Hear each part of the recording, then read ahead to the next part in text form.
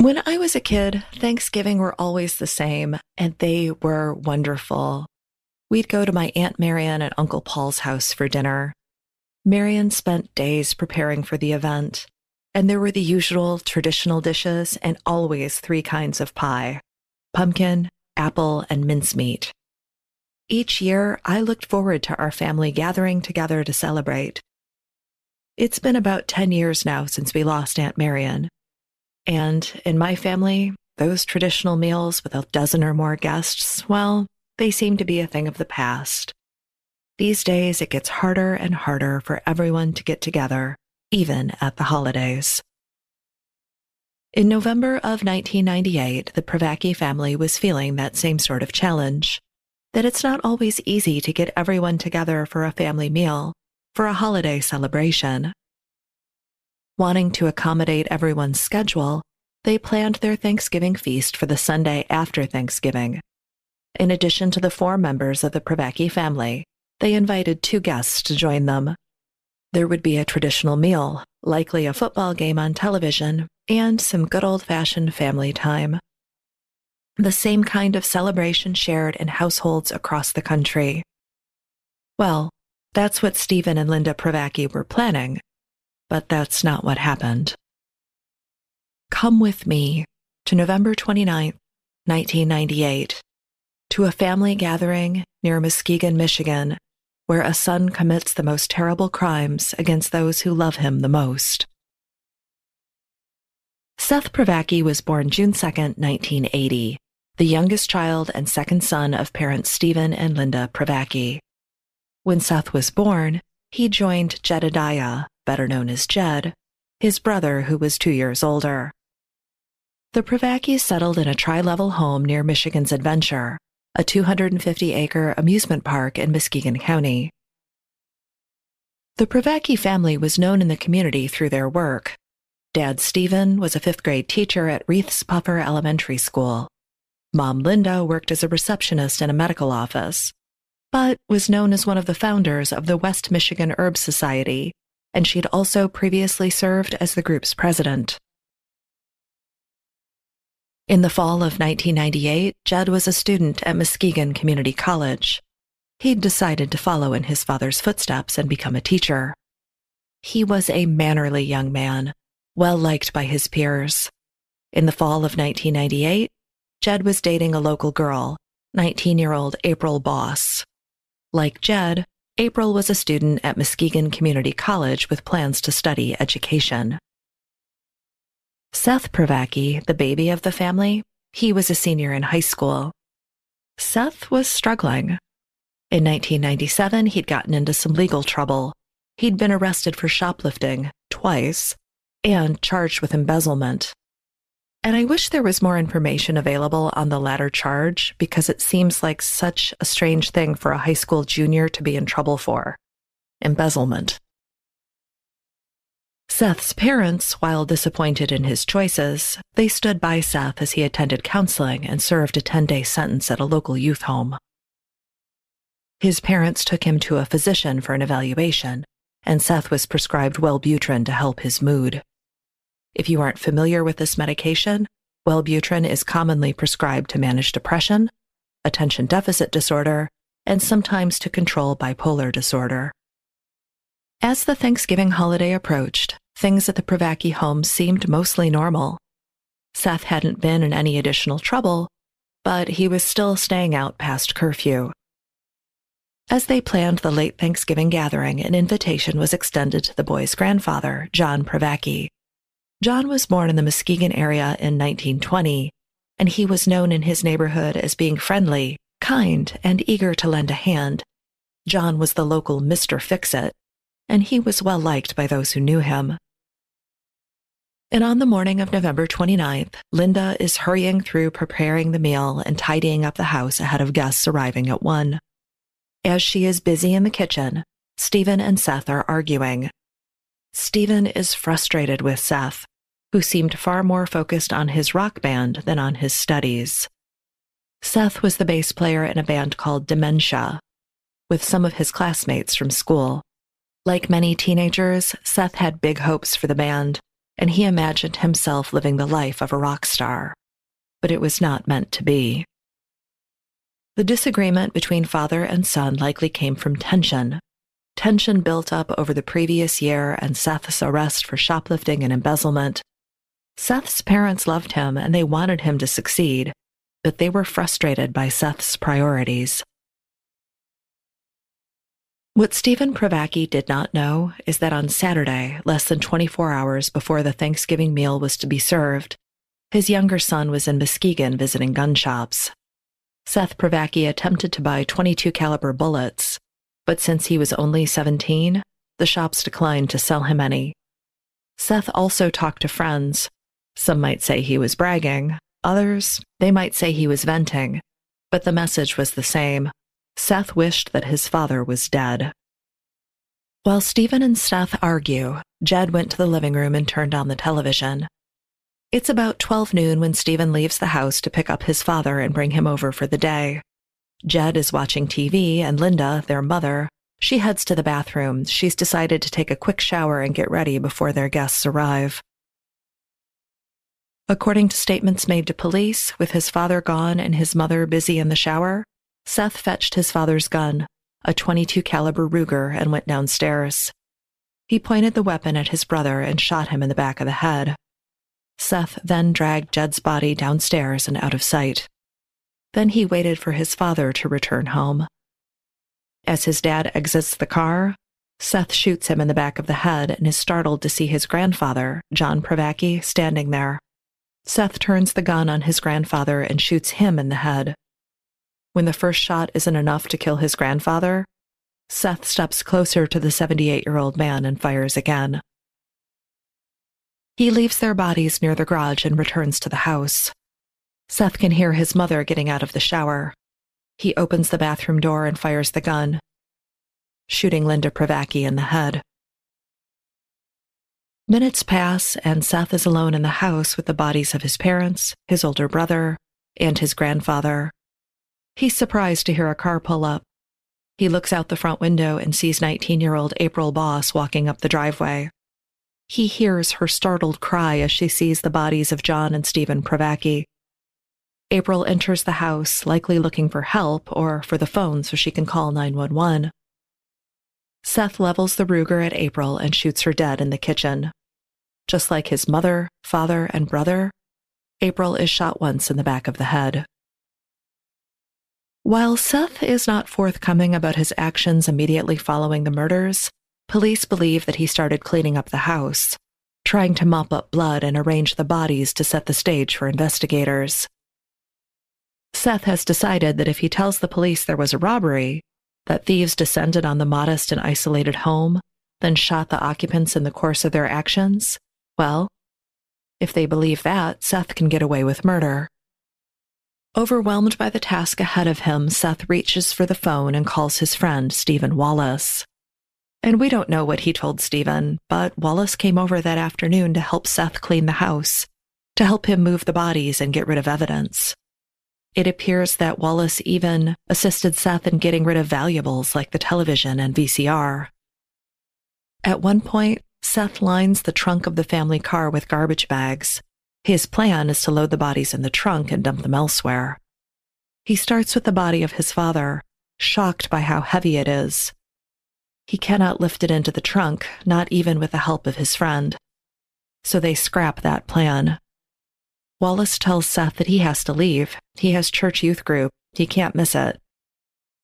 And listeners, I found it odd that Seth and Stephen were moving so freely as they cleaned up the scene. There were bodies both inside and outside of the house. And that's when I learned that the Pravacki home was in a somewhat isolated area. They didn't live in a subdivision, and they didn't have neighbors nearby. And if anyone heard the gunshots, well, it was hunting season, and you get used to hearing gunfire at certain times of the year. At some point, the house and the land were purchased, and the Pravacki home will be torn down. But late in the evening of November 29th, Seth appears in public once again. This time he's at the store to purchase duct tape. It's nearly midnight when the parents of April Boss arrive at the Pravacki home. April, a good worker and conscientious girl, She didn't show up for her job. She was scheduled for the third shift, and it just wasn't like her to not show up and not call. Concerned when they couldn't reach her, April's mother and stepdad went to the Pravacki home. As Julie and Tom Cooper pull into the driveway, they see a man standing over a body on the ground. When they exited the car, the man ran off, headed into the woods. They didn't get a good look at the man, but it's clear to them that the body on the ground is very much dead. Tom Cooper enters the Pravacki home to call for help. Police respond to the residence, and as they search, they find 5 bodies. The house is just covered in blood, and there are obvious and clumsy attempts to clean up the scene. The youngest Pravacki child, Seth, he's nowhere to be found. While investigators have a long and gruesome night at the Pravacki home, Seth is on the run. One of his first tasks is getting rid of the spent shell casings from the house. He knows police are there, which spoiled his plan of staging the scene to look like a robbery gone wrong. With no place to turn and the Michigan night raining and cold, Seth hides out in the woods. With Seth fleeing through the woods, police are just starting to grasp the magnitude of what happened that day.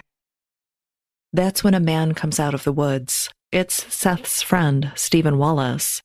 He tells them that he needs to talk to a detective. He needs to talk to someone right away because he has information. On Monday, November 30th, students in the small Reeths Puffer School District are greeted with horrific and tragic news. Mr. Pravacki, the 5th grade teacher, he'd been murdered along with his family, and his youngest son is missing. As news of the murders courses through the high school, friends remember Jed Pravacki and April Boss, and kids are talking about Seth Pravacki. They don't know if he's a victim, but they're sure nothing good happened at the Pravacki home that day. While the community reels under the weight of the crime, Stephen Wallace is talking to police. He's candid with them. He knows he's screwed up.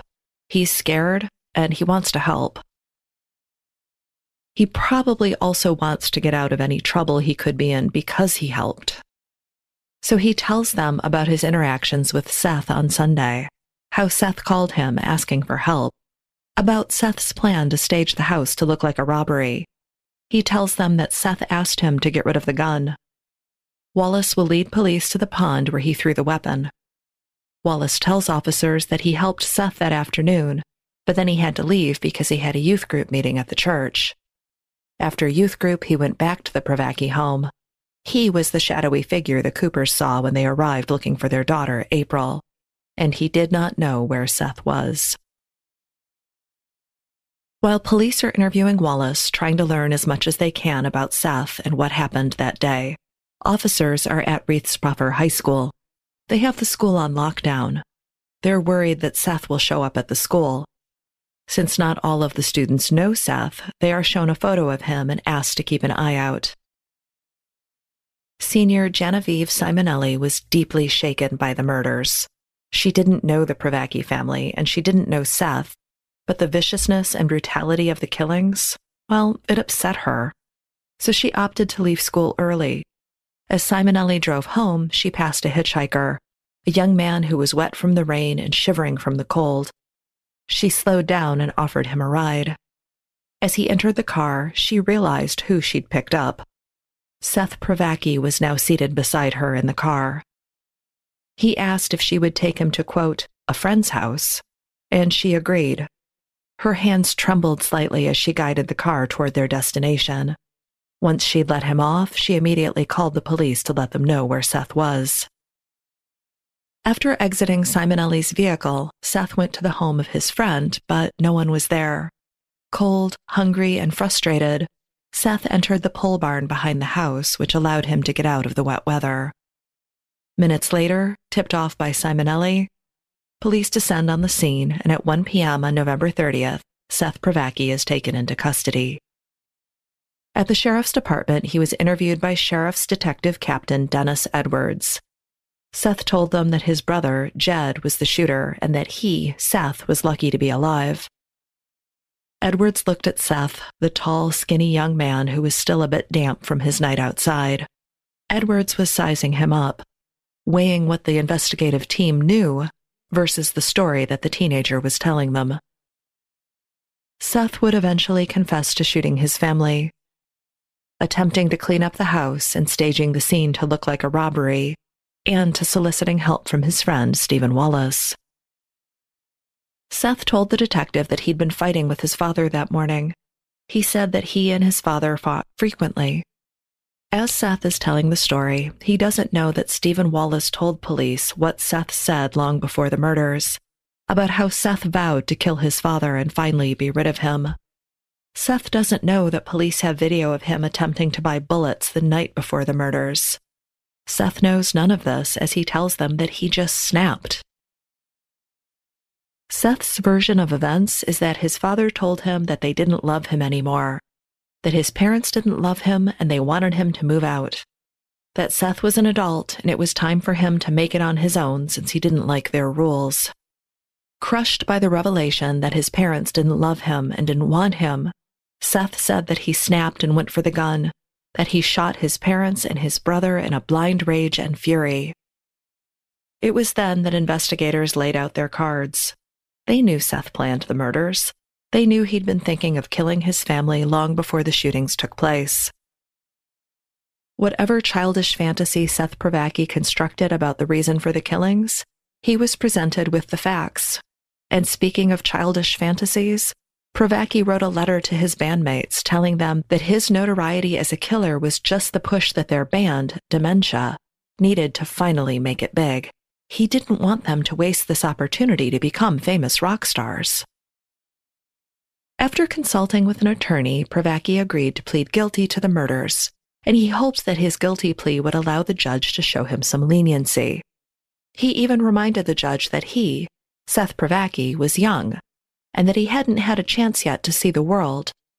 He hoped that the judge would delay his sentencing and allow him some time to explore on his own before sending him to prison.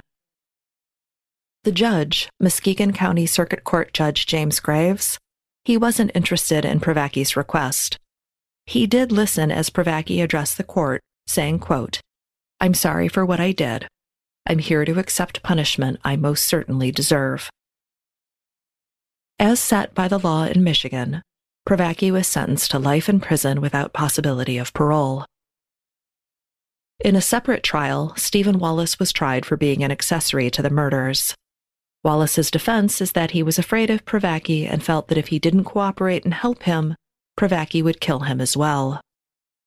Wallace also pointed to how he'd cooperated with law enforcement and assisted in the investigation.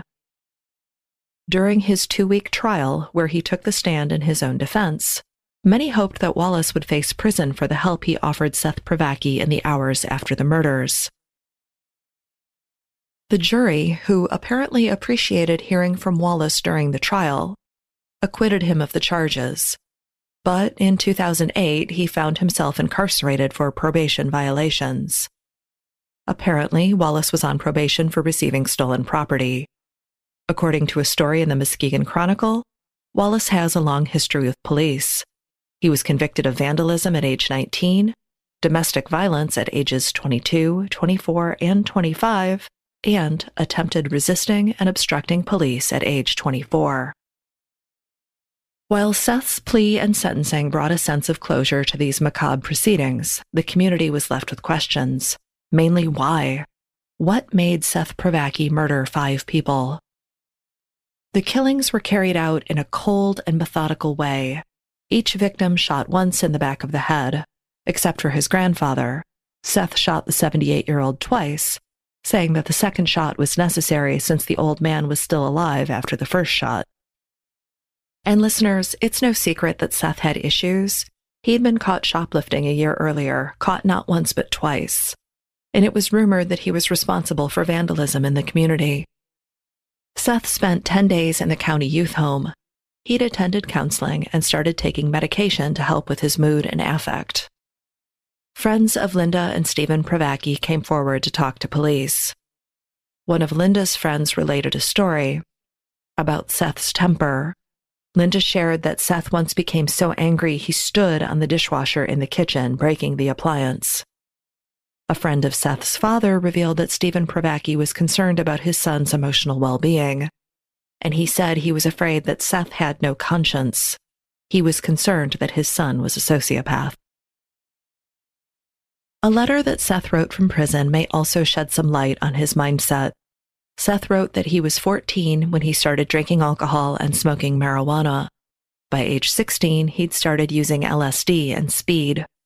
Seth was proud of the fact that he could party with his friends while still holding down a part-time job and keeping his grades up. He made no mention of the shoplifting, the vandalism, or the embezzlement. This letter also included details of his conversion to Christianity. Seth made much of the fact that he wasn't raised in a religious household, and that religion took hold of him behind bars and helped him greatly. Seth described himself as blessed by God, and that he'd come to terms with the fact that he would live out his life behind the walls of a prison. And listeners, this should be the end of the story. Seth Pravacki in prison for the rest of his natural life for the murders of 5 people. It should be the end, but it's not. On Thursday, July 15th, 2010, Seth and 2 other prisoners at the Kinross Correctional Facility in Michigan's Upper Peninsula overpowered the driver of a tractor trailer that was making a delivery to the prison. The 3 drove the truck through one of the fences, taking them outside of the prison walls. Unfortunately for the would-be escapees, the truck was ensnarled in the fencing and would not go any further. The trio abandoned the vehicle and took off on foot. They were warned to stop running or they would be shot. And 2 of the 3 escapees stopped and raised their hands. The 3rd man kept running. He kept running until a guard fired, and a bullet entered the fleeing prisoner's head, ending his life. Just like his father, mother, brother, and grandfather before him, Seth Pravacki died from a gunshot wound to the head. In a strange twist, one of the men he attempted the escape with, 25-year-old Andrew Ross, was also in prison for the firearm deaths of his parents and older brother. Ross, who lived in Shelby Township, was 18 years old when he murdered his family in 2003. Seth Pravacki was 30 years old at the time of his death. Already Gone is taking a holiday hiatus again this year. Look for a new episode on January 20th, 2021. Audio production for Already Gone is provided by Gray Multimedia. I'm Nina Instead, the writer, producer, and voice behind the Already Gone podcast. I appreciate you listening. Have a lovely holiday season, and please, be safe.